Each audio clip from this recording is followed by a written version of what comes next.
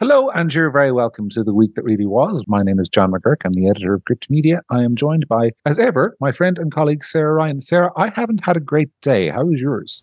Oh, John, you're grand. Mine was fine. I'm not.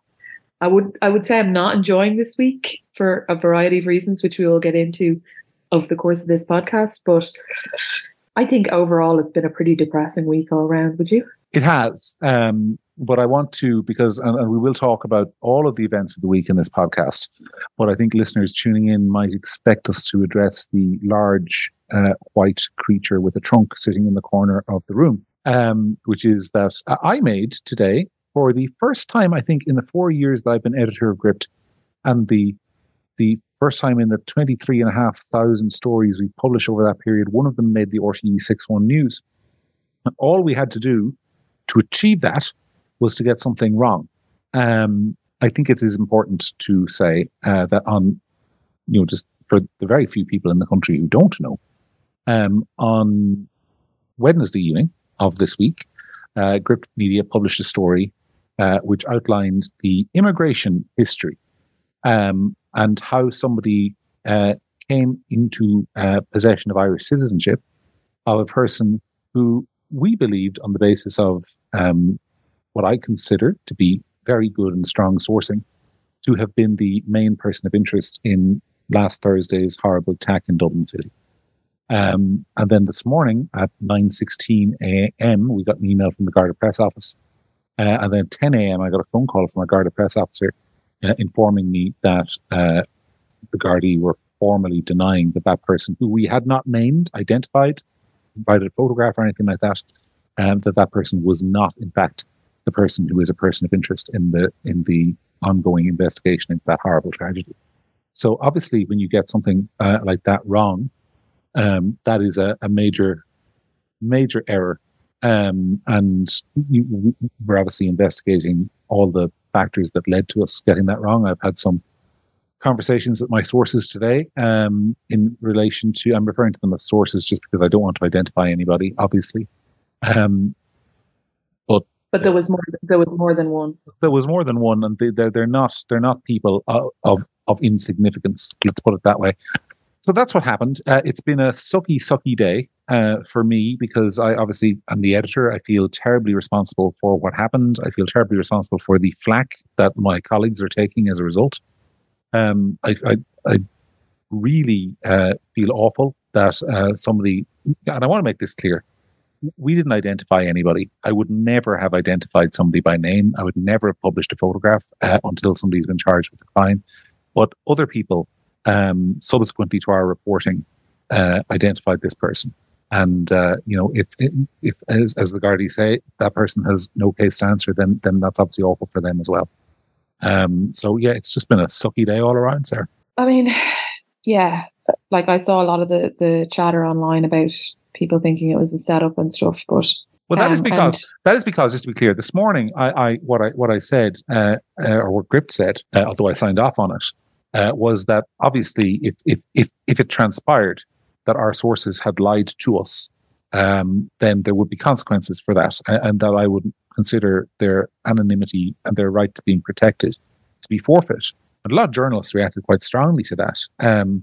But it is a fact. Like if somebody deliberately misleads a media outlet into running a false story, and I'm not saying that's what happened here, but if it were the case, then yes, their right to anonymity would be forfeit. I don't think, and I'm not going to name any of the journalists, one in particular I'm thinking of who, clutched their pearls in response to that. I really don't think they would keep a source quiet themselves if it was reversed. Do you know what I mean? If they thought that the person deliberately missed them in order to print something that was incorrect.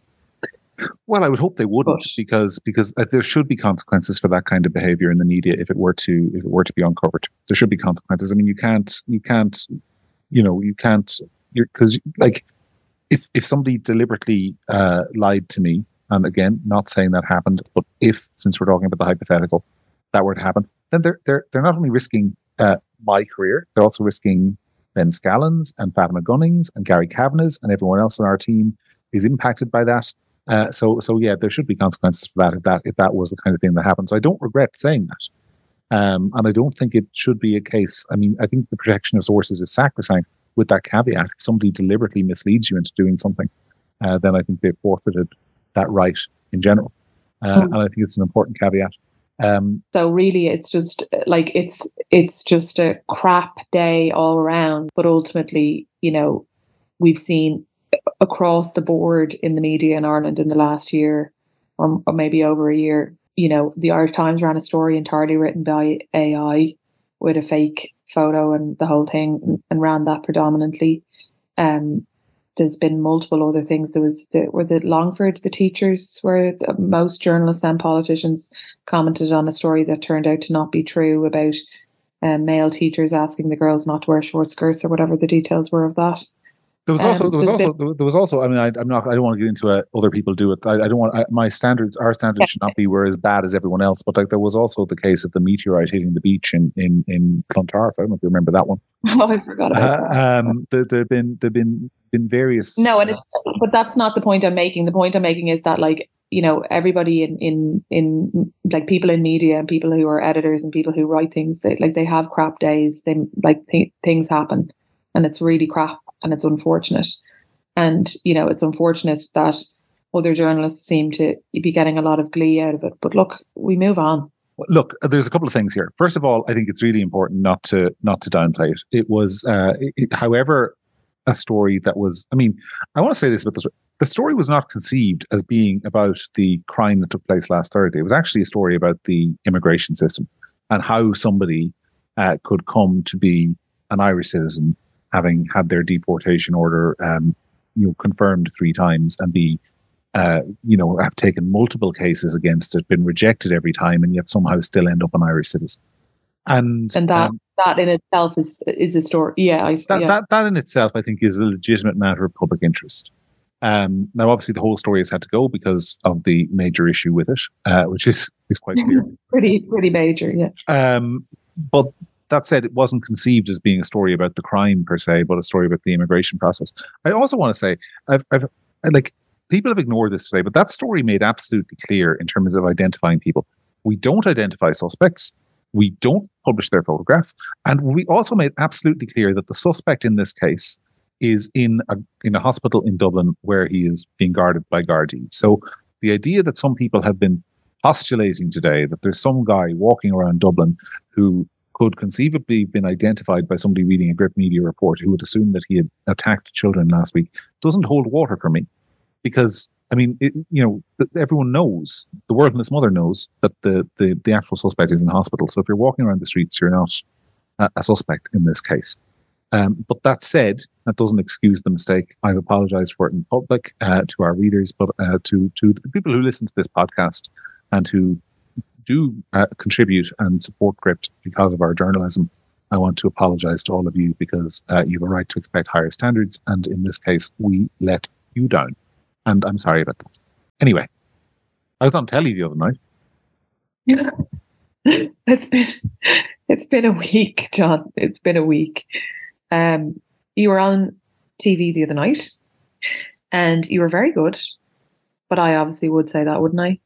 But I came away. So you were on with Hazel Chu. Who else? Senator Marie Sherlock and Fianna Fáil Deputy James Lawless.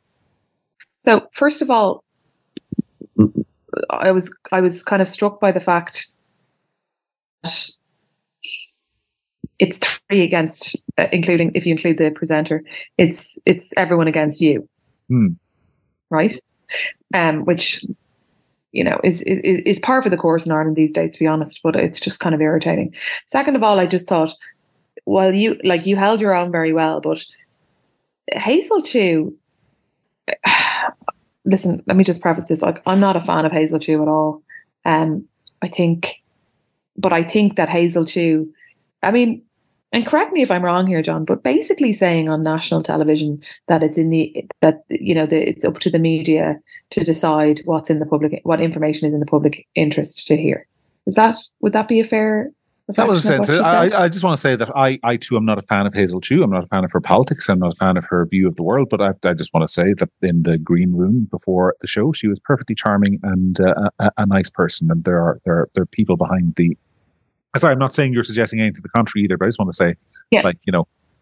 Oh no, I mean, to be fair, over the years that I've been involved in politics, like when I say I'm not a fan of Hazel Chu, I mean her politics. Over the years that I've met people in different walks of political ideology, it's very I could literally count on one hand the amount the people that I have found to be objectionable in terms of being rude or unpleasant or whatever. It's most people in politics. It's like this thing that you see online, like, oh, Leo Varadkar hates Ireland. You know this nonsense? No, he doesn't. No, he doesn't. It's very hard to get. It's very hard to get elected if you're a rude person or if you're an unpleasant person. That's true.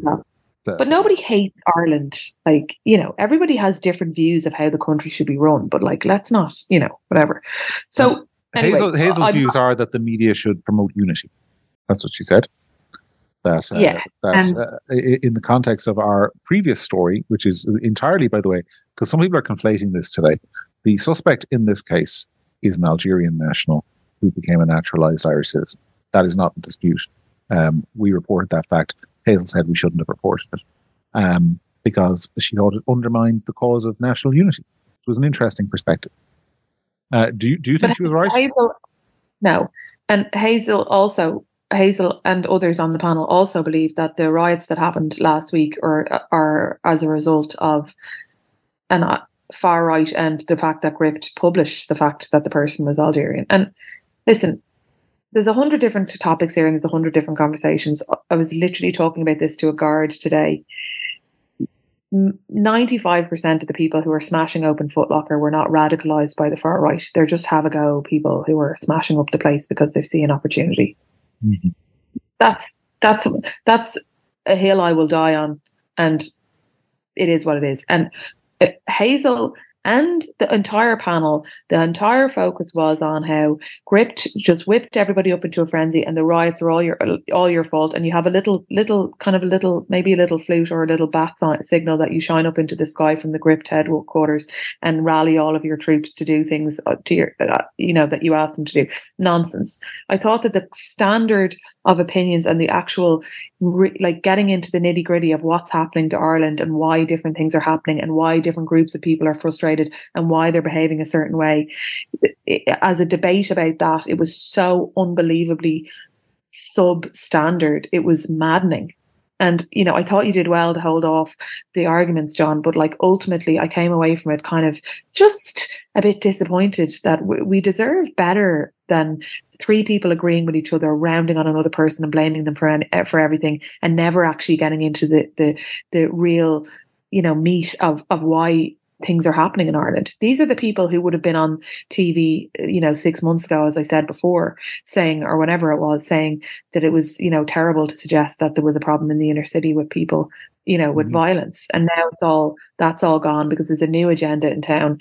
And I just think that over the week, every radio show I tuned into, every TV, far right, far right, far right, far right, far right. And it's just so unbelievably lazy and, real thinking, not done, real exploring. I'm stunned to be saying this, but Lynn Ruane, who's not a person who I agree with politically at all or whatever, was the first person I heard today talking about how, that people in the inner city shouldn't be called scumbags, etc., and that there's, maybe conversations need to be had, difficult conversations need to be had with people about, immigration and the issues that are affecting them in their day-to-day lives. Yeah.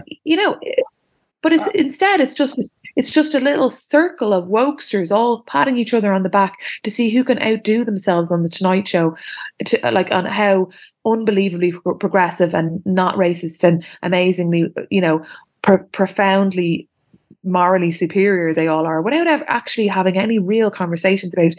I haven't spoken to a person in real life in the last week who doesn't have a more nuanced view of what's going on in Ireland in the last week than Hazel Chu did on that TV show.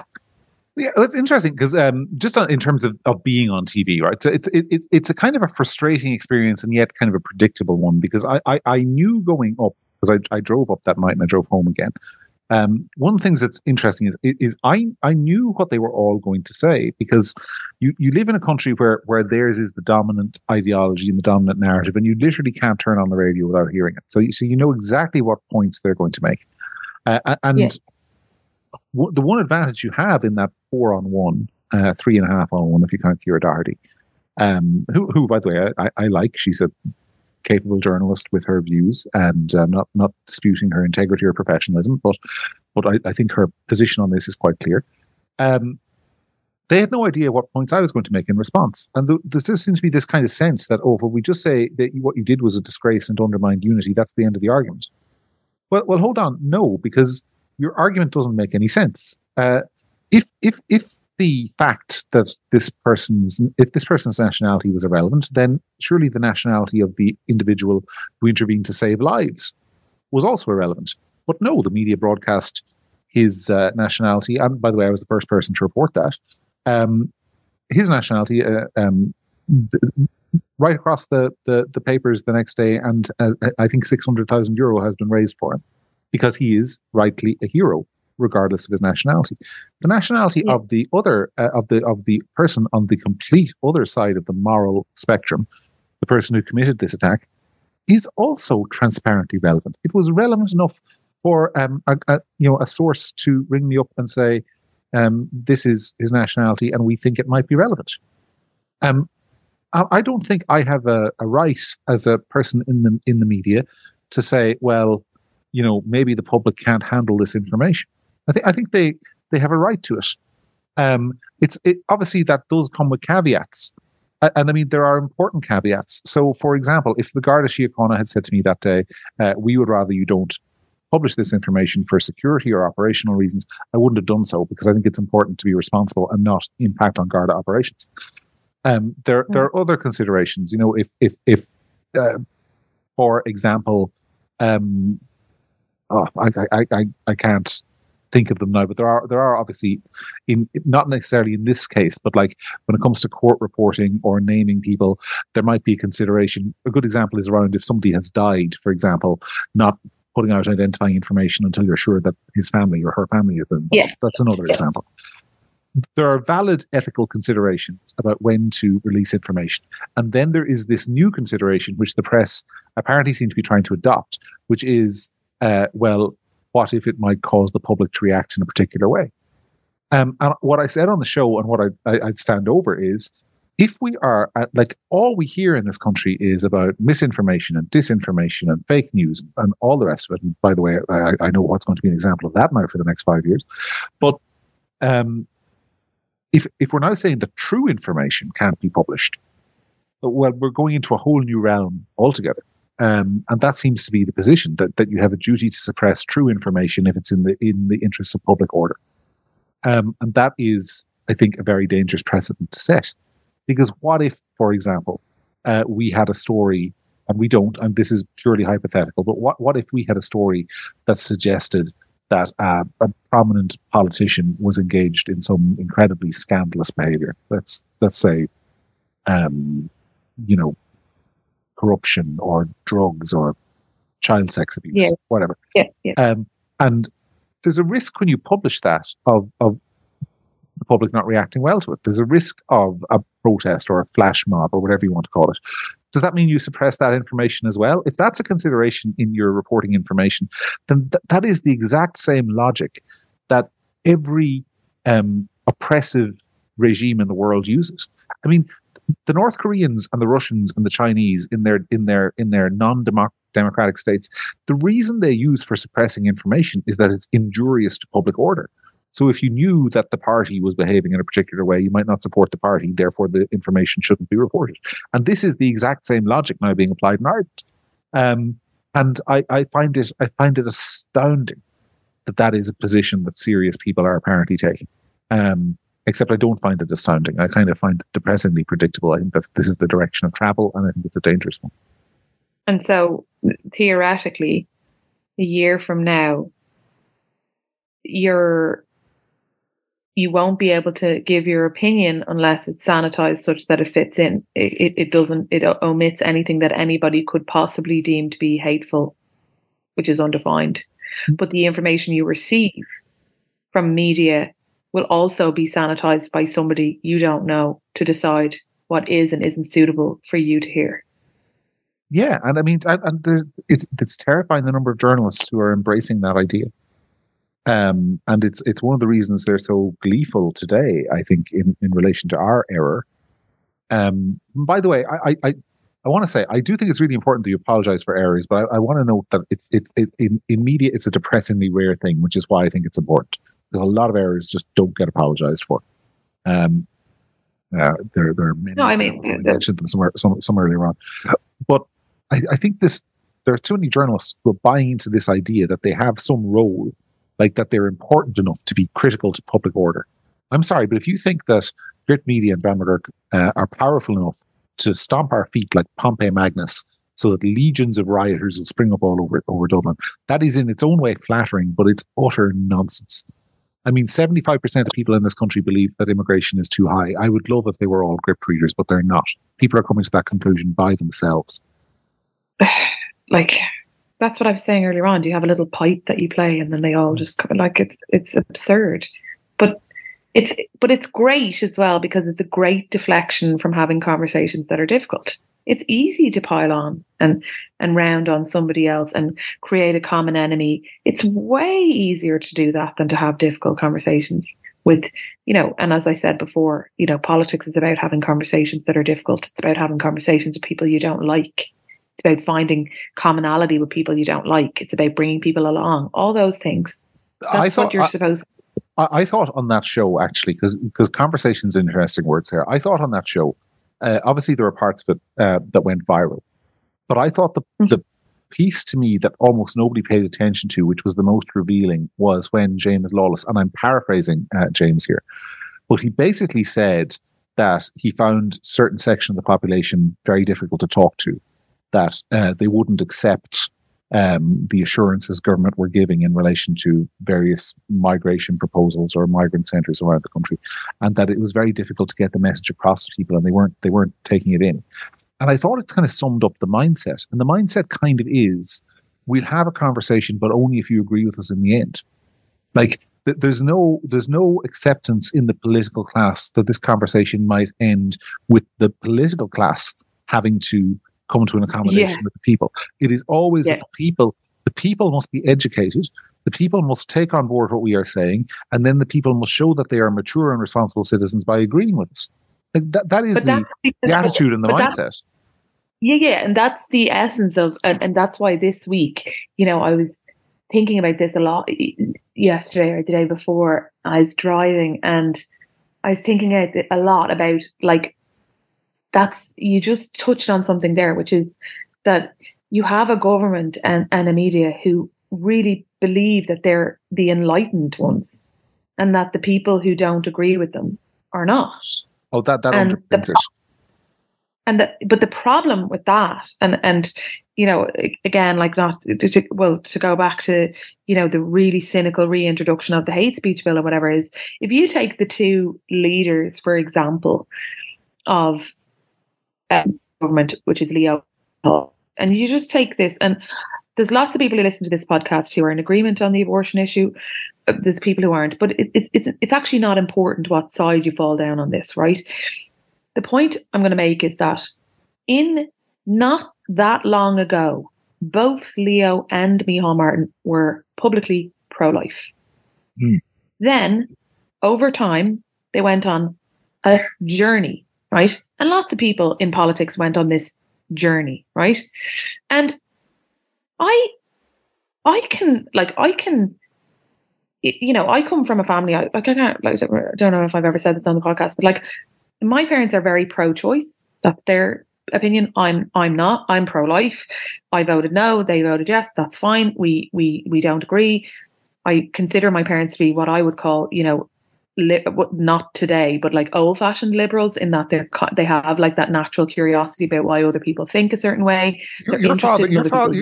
Your father was a progressive politician in Ireland before it was fashionable to be a progressive politician in Ireland. Exactly. To his credit, and I'm not sucking up to your dad, but because I wouldn't have agreed with him on a lot, but he took stances, particularly in the political party that he was in, that were liberal and out of step with, I think, the majority of the population. And I obviously disagreed with him on many of those, but he did it from a sincere conviction. And that's yeah, and that's absolutely fine. And it's like, if you're a real liberal and you have children, you know, you have to accept that you roll the dice and some of your children will have different views from you, and you're committed. If you're a true liberal, that's what happens, and that's great, and that's fine. And my dad and I agree on more than we disagree on, but we have it out, and we talk, and we have different opinions, and that's fine. That's what a liberal, in my opinion, used to be. When you refer to liberals these days, I don't see that at all. I think my dad has a lot of friends as well, his age group, that I'm very good, I've grown up with and I'm very close with, and I consider them to be very similar, very naturally curious about what other people think, and interested in the views of others. You don't have to agree, that's fine. You're still friends at the end of it. You have it out, whatever. But what I think has happened, and so if you go back to the referendum, Micheál and Leo, I'll use as two examples. They were pro-life, then they went on this journey, and the journey's fine. And like, I've changed my opinion on loads of things over the years, not something like that, but fine. But I have changed my opinions on things, and I look back on what I thought when I was 25 or 30, and now I'm 40, and I have different views on things. Fine. The issue I have with these so-called journeys is, my observation is the not the journey, but the contempt that started to be shown for the people who had the same view you had a week ago. Mm-hmm. That suddenly you're enlightened and they're not, and it's not you've no interest in bringing them along because you're now enlightened and they're left behind, and you have this kind of sneering contempt for them as being some kind of backward thing for a view that you had yourself only a short while ago. And then that kind of goes along, and then I was thinking about like things like COVID, and it was like, we're not going to go over the COVID thing again, but there was this kind of contempt for people who ask questions. You were the government, everyone was the enlightened one, the decision that we were enlightened, and anybody who didn't think that was the other way. And now we're seeing more, and I'm just like thinking, like noticing that there's just this attitude in government. You just touched on it there, which is, we're the morally superior enlightened ones, and it's such a drag to have to teach you Neanderthals how to think like us. And like, we'll try to do it, but ultimately anybody who's complaining about any decisions we're making is racist or this, or pick the issue, and there's always the wrong side to be on. And it's a contempt for people who think differently. It's the contempt I have a problem with. I have no problem with people having different views from me. That's fine. But I don't have contempt for people. And I'm not, and I'm also just a person who's talking to you on a podcast who's a political hack. I'm not the leader of a country. You're not the leader of the people who agree with you. You're the leader of the country. You're the leader of the people who are rioting in the city centre, whether you like it or not. So you either bring them along or you keep doing what you're doing. And the group of people that you're alienating and who don't like you and don't agree with you is growing by the day. Keep calling them names and keep having this contempt for them, and see what happens in the next general election. And we'll see. We know what's going to happen in the next general election, because particularly in Fine Gael, the people are dropping off and not running left, right, and centre. So they smell what's about to happen, and they're leaving because they don't want to deal with it. I couldn't agree with you more. And as we were talking there, I was trying to think, because I think one of the hardest things to define in this country is what far right is. But I think you could make a good stab at a definition of far right if you just said a person who believes everything that Leo Varadkar believed in 2010. That would be a good definition, because I remember Leo was off to my right. My views have not substantially changed over the last decade. I mean, they've maybe gotten more nuanced in certain areas, and obviously the issues have changed and so on. But I remember in 2010, I was, and I've always been something of a liberal on gay rights, for example. I was broadly in favour of gay marriage. Leo Varadkar was against it. I was pro-life. He was pro-life. I still am. He's not. He was talking about cracking down on social welfare abuse. I still think that's a good idea. He's apparently ditched it. I thought that immigration was needed to be better controlled. He did too. He's ditched that. I mean, you go down through the list of issues, and if you want a good definition of far right in this country, it's somebody who believed basically what the Taoiseach of this country believed a decade ago, and expressed. Exactly. And this is the problem. Like, this is why I was thinking about it, is that this is the problem as well with the hate speech bill, which is that if you look at the journey these politicians have been on and how fast their views have progressed, and we want them to be able to make a decision, we want people like that to be able to make a decision on what is defined as hate in the future, 5 years from now. How could we possibly trust people who keep changing, who have such ideological journeys all the time? How could we possibly allow them to put a law in that will tell us what somebody else is deciding what hateful means? Yeah, well, it just You know strikes. what I mean? It just because, like, it's the moral superiority and the contempt for people that, like, is scary to me. And it was on that show when you were on it the other night, and it's leaking out of, it's politicians rolling their eyes when they're asked hard questions by Gript. It's everywhere. It's everywhere. And it's a contempt. It's the only word I can think of for it. It's a contempt. And it's the we're enlightened and you plebs are all just Neanderthals who aren't as educated and don't know how the world works like we do. And maybe sometimes we'll try and talk to you. And maybe some at some point you'll see sense. But no political progress is ever made by somebody going into a room and thinking that they're the enlightened one and the other one just needs to be schooled better on how to think like them. Never has progress been ever made by people like that. That's the point about, as I was saying, about liberals, my dad, his friend, other people, true liberals. They got progress done because they were willing to concede points and accept that other people had different views, didn't make them crap people. Mm-hmm. Look, and I'm ranting.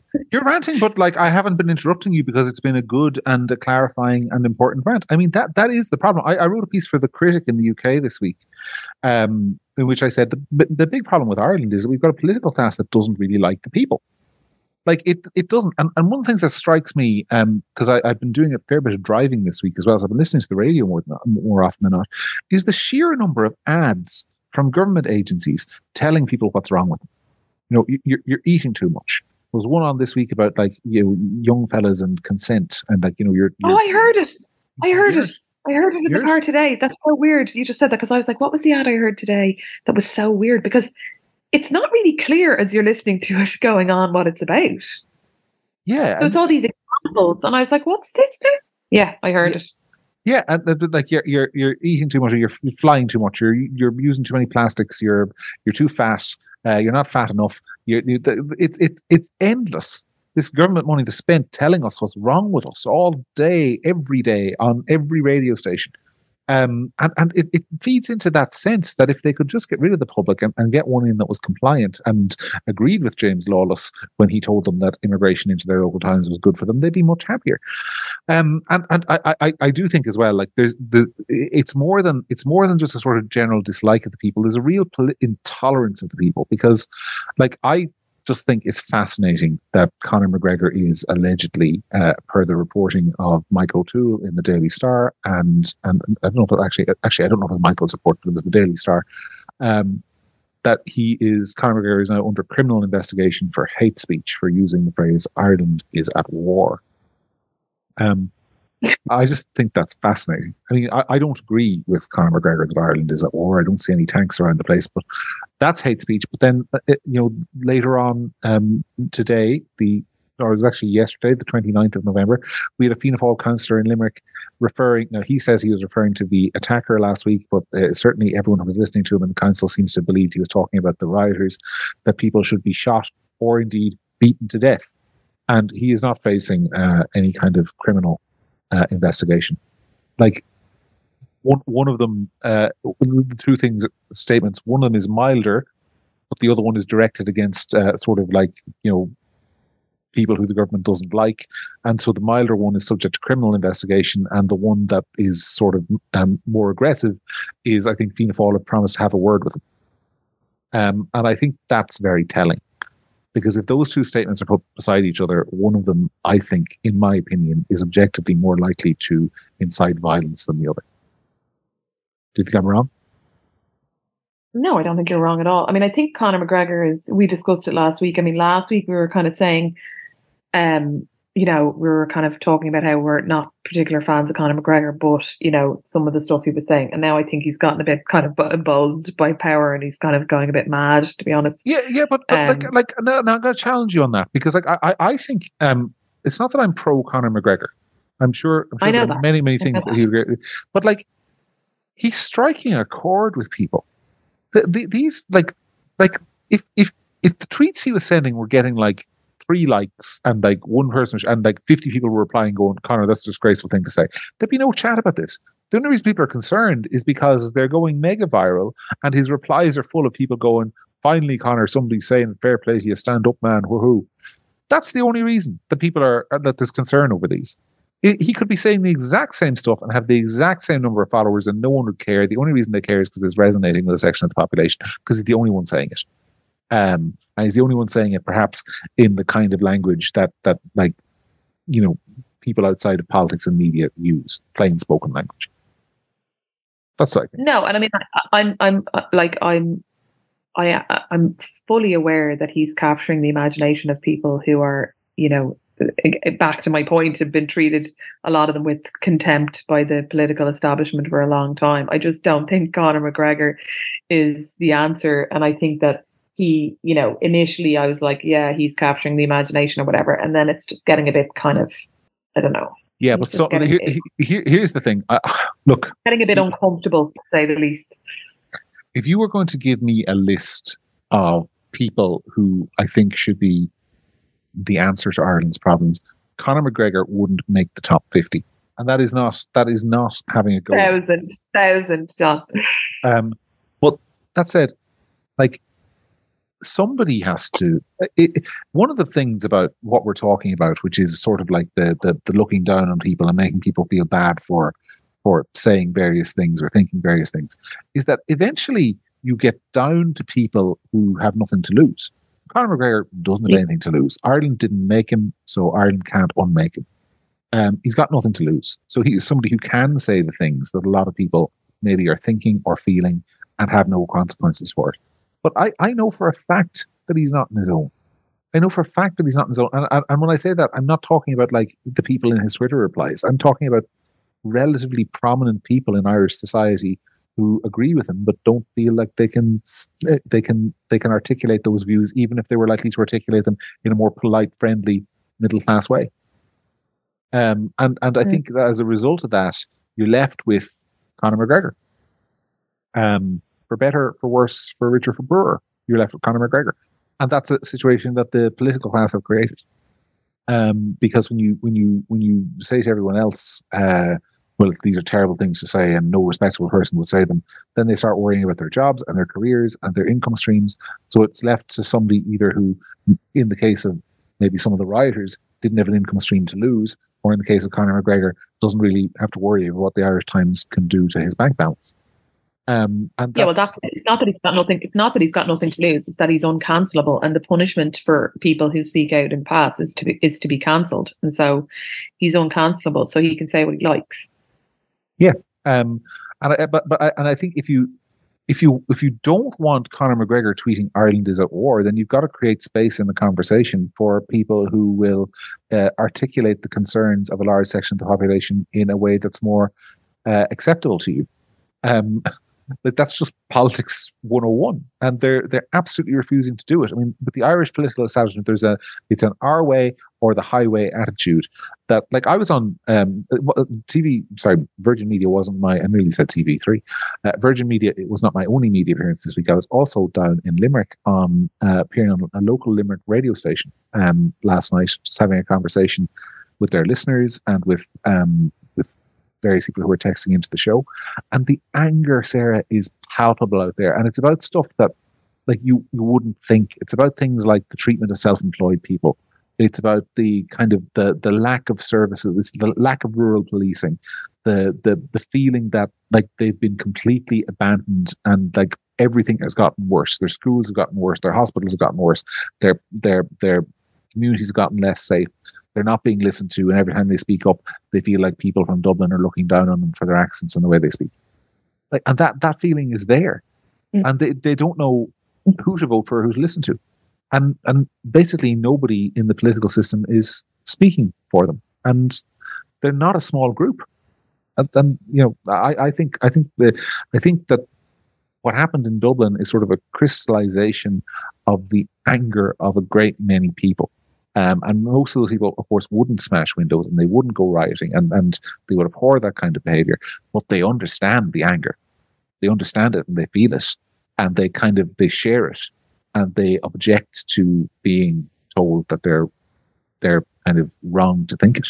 And there's a simmering resentment out there in the population that's not being addressed. And, there's going to be more of this stuff if it's not addressed.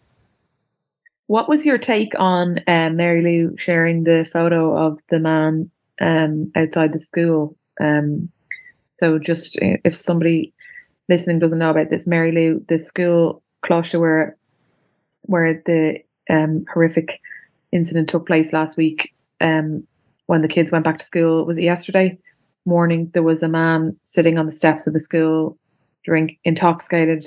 That be right, John? Yes. And Mary Lou tweeted a photo saying it was disgraceful that the kids were going back to school and that, they were met with this going back to school. What was your take on that? I understand why she did it, and I understand why she got criticized. And I think you have to kind of look at it in the round. I think, first of all, I think we live in a very visual society. People don't see things they don't believe. So if you tell them that you just tell somebody and you describe orally that there was a person in a sort of bad way sitting outside a school as those kids went back to school, their imaginations run riot, but they can't really picture it. But the picture, tells 1,000 words. So I understand why she did it, and I also understand why the thing that was pictured made a lot of people, I presume, I haven't spoken to them, so I don't know, but I presume made a lot of parents in that school angry. So I completely get that. On the other hand, I do understand the criticisms that this is a vulnerable person who might be identifiable, who is obviously in a bad way and has nowhere else to go. So I mean, what do you do with that person? And he's been failed by Irish society, hugely failed by Irish society. If he's in that position in the middle of the day, that the whole situation is just, and I think it encapsulates the sense that's present in the North Inner City and a lot of other parts of the country that all the social problems have been dumped upon them. And basically they've been told, well, that guy is your problem. Well, sorry, he's not. He's a government policy problem. So on balance, I think she was right to do it. I think criticism of her was actually relatively muted. I mean, can you imagine if Matty McGrath had tweeted that? I think there would have been much more rounded condemnation of him. But she's on the left, so she can get away with it a little bit more, I think. But it does encapsulate that area. One of the things we have heard from people in the Parnell Street area Parnell Square area in the last week is just how abandoned they feel. And I'm not talking about people who go there for work, because obviously it's a busy part of the city centre, but there are residential areas around that. They're generally poor, they're generally deprived, and they kind of feel like they've just been left to rot. And that feeling is real. And I think Mary Lou will probably do very well in those ballot boxes at the next election. I think there's loads of problems. I mean, I was in town yesterday, drove in for something yesterday morning to O'Connell Street from Malahide. It was an hour and 40 minutes to get in and an hour and 40 minutes to get back for 12 kilometres, I think, is Dublin city centre to Malahide. It was... For listeners who don't know, I can get to Dublin in an hour and 40 minutes from Tipperary. Yeah, so I was furious about that. The whole of, the bottom of the Malahide Road and all, it's been roadworks for, it must be going on 2 years. You can't go this way, you can't go that way. This road is closed out. They've made just complete mess of the city. I parked in Q Park. I got there at about 9:15. I left at 4. It was €33 to park there. You know what I mean? There was just the smell of urine and, just in general, it was just a thoroughly unpleasant experience. I think that there's so many problems in the North Inner City at the moment, and nobody seems to want to grab the nettle. So I don't know. there's multiple elements to this, and obviously what happened last week is on a scale of its own and a completely different thing. But I think that there's a lot of problems and people are angry about a lot of things. And like I said, just being gaslit all the time is just not working. No, it's not. So as you said at the start of the show, it's been a fairly depressing week.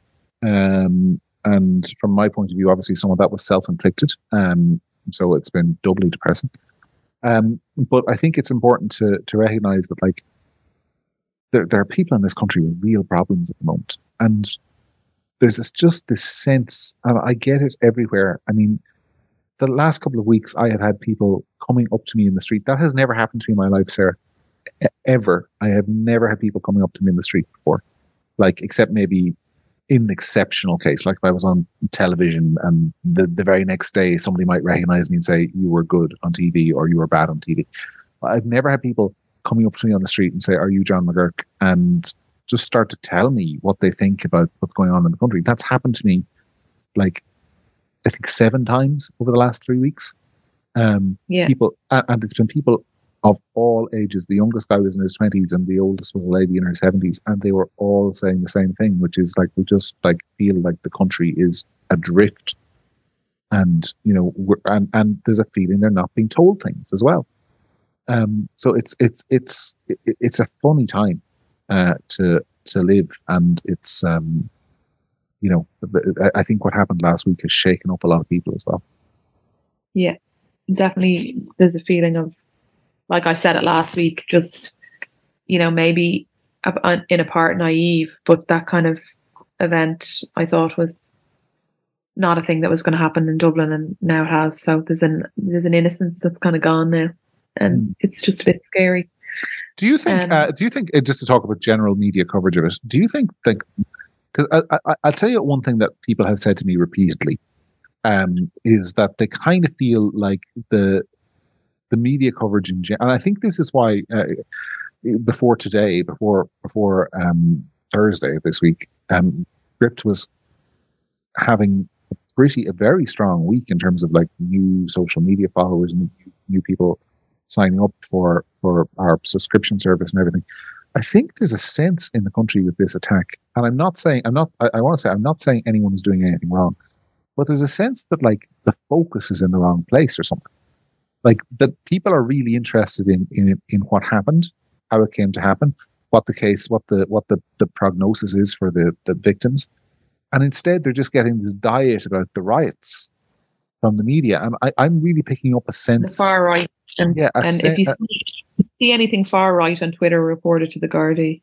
I'm really picking up a sense that there's like, there's like where the priorities of the press and the politicians are wrong here, and that people are kind of feel like they're being told explicitly what to care about when they care about something entirely different, which is sort of like it's like it's like that moment, but it's more extreme. Do you remember after the Aisling Murphy thing, where we had like a week and a half of all Irish men need to be better, and people were like, well, just tell us what happened, why it happened, and who did it.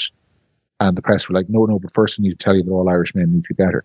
Like, it's a similar moment, but I would argue even more extreme in terms of the reaction it's provoking in people. And I just feel like there's a bit of an echo chamber going on with the media.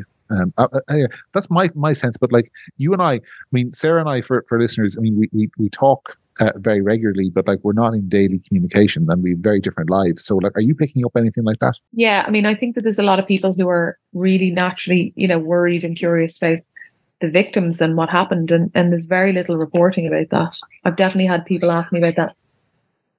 The number one question we've received at Gript this week has been about the condition of one of the little girls.